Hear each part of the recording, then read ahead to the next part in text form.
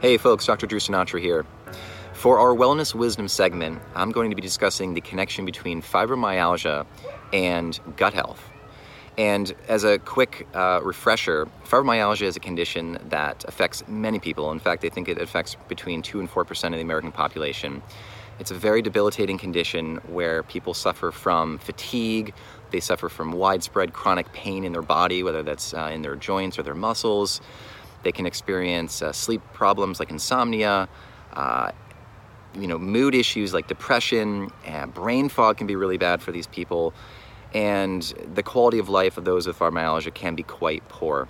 Now, there's no test for it, meaning there's no blood test that you can do or any imaging that you can do that will diagnose you with fibromyalgia. So it's really a diagnosis of exclusion, meaning you look at other conditions, rule those out, and if you have a lot of the symptoms that I just mentioned, you may get diagnosed with fibromyalgia. Now the question is there a connection with the gut? What do we know? Well, Dr. Pimentel, who is one of my favorite researchers out there, he does a lot of research into SIBO. He did a study where he looked at 3 groups of people. One, a control group with people with, generally speaking, no gastrointestinal issues. He looked at an IBS group, those that are experiencing typical IBS symptoms, gas, bloating, diarrhea, constipation, abdominal discomfort.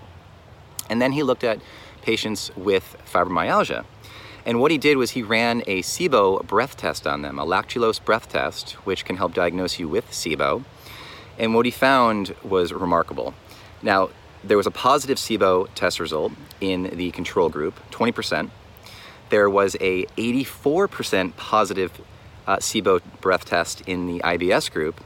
And get this, in the fibromyalgia group, 100% had a positive lactulose breath test, which means they were diagnosed with SIBO. So this study clearly shows that those with fibromyalgia can have dysbiosis of the intestine, also known as SIBO, one particular condition of that. And even though they may not report a lot of GI symptoms, they still can have that condition.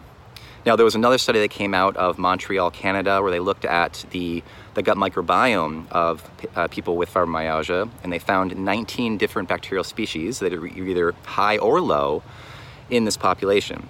Now, this is really a correlation study, right? We're not looking at causation here, whether fibromyalgia leads to those increases or decreases in bacteria, or vice versa. Those levels, either they're high or low, lead to the development of fibromyalgia, but we do know that there is a correlation there.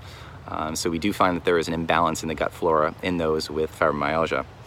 So I hope this can help a lot of you who have fibromyalgia. Perhaps you should look into your gut health and look to see if there's any way that you can correct it, as it may improve your symptoms of fibromyalgia. All right, hope you learned a lot here. I'll talk to you soon.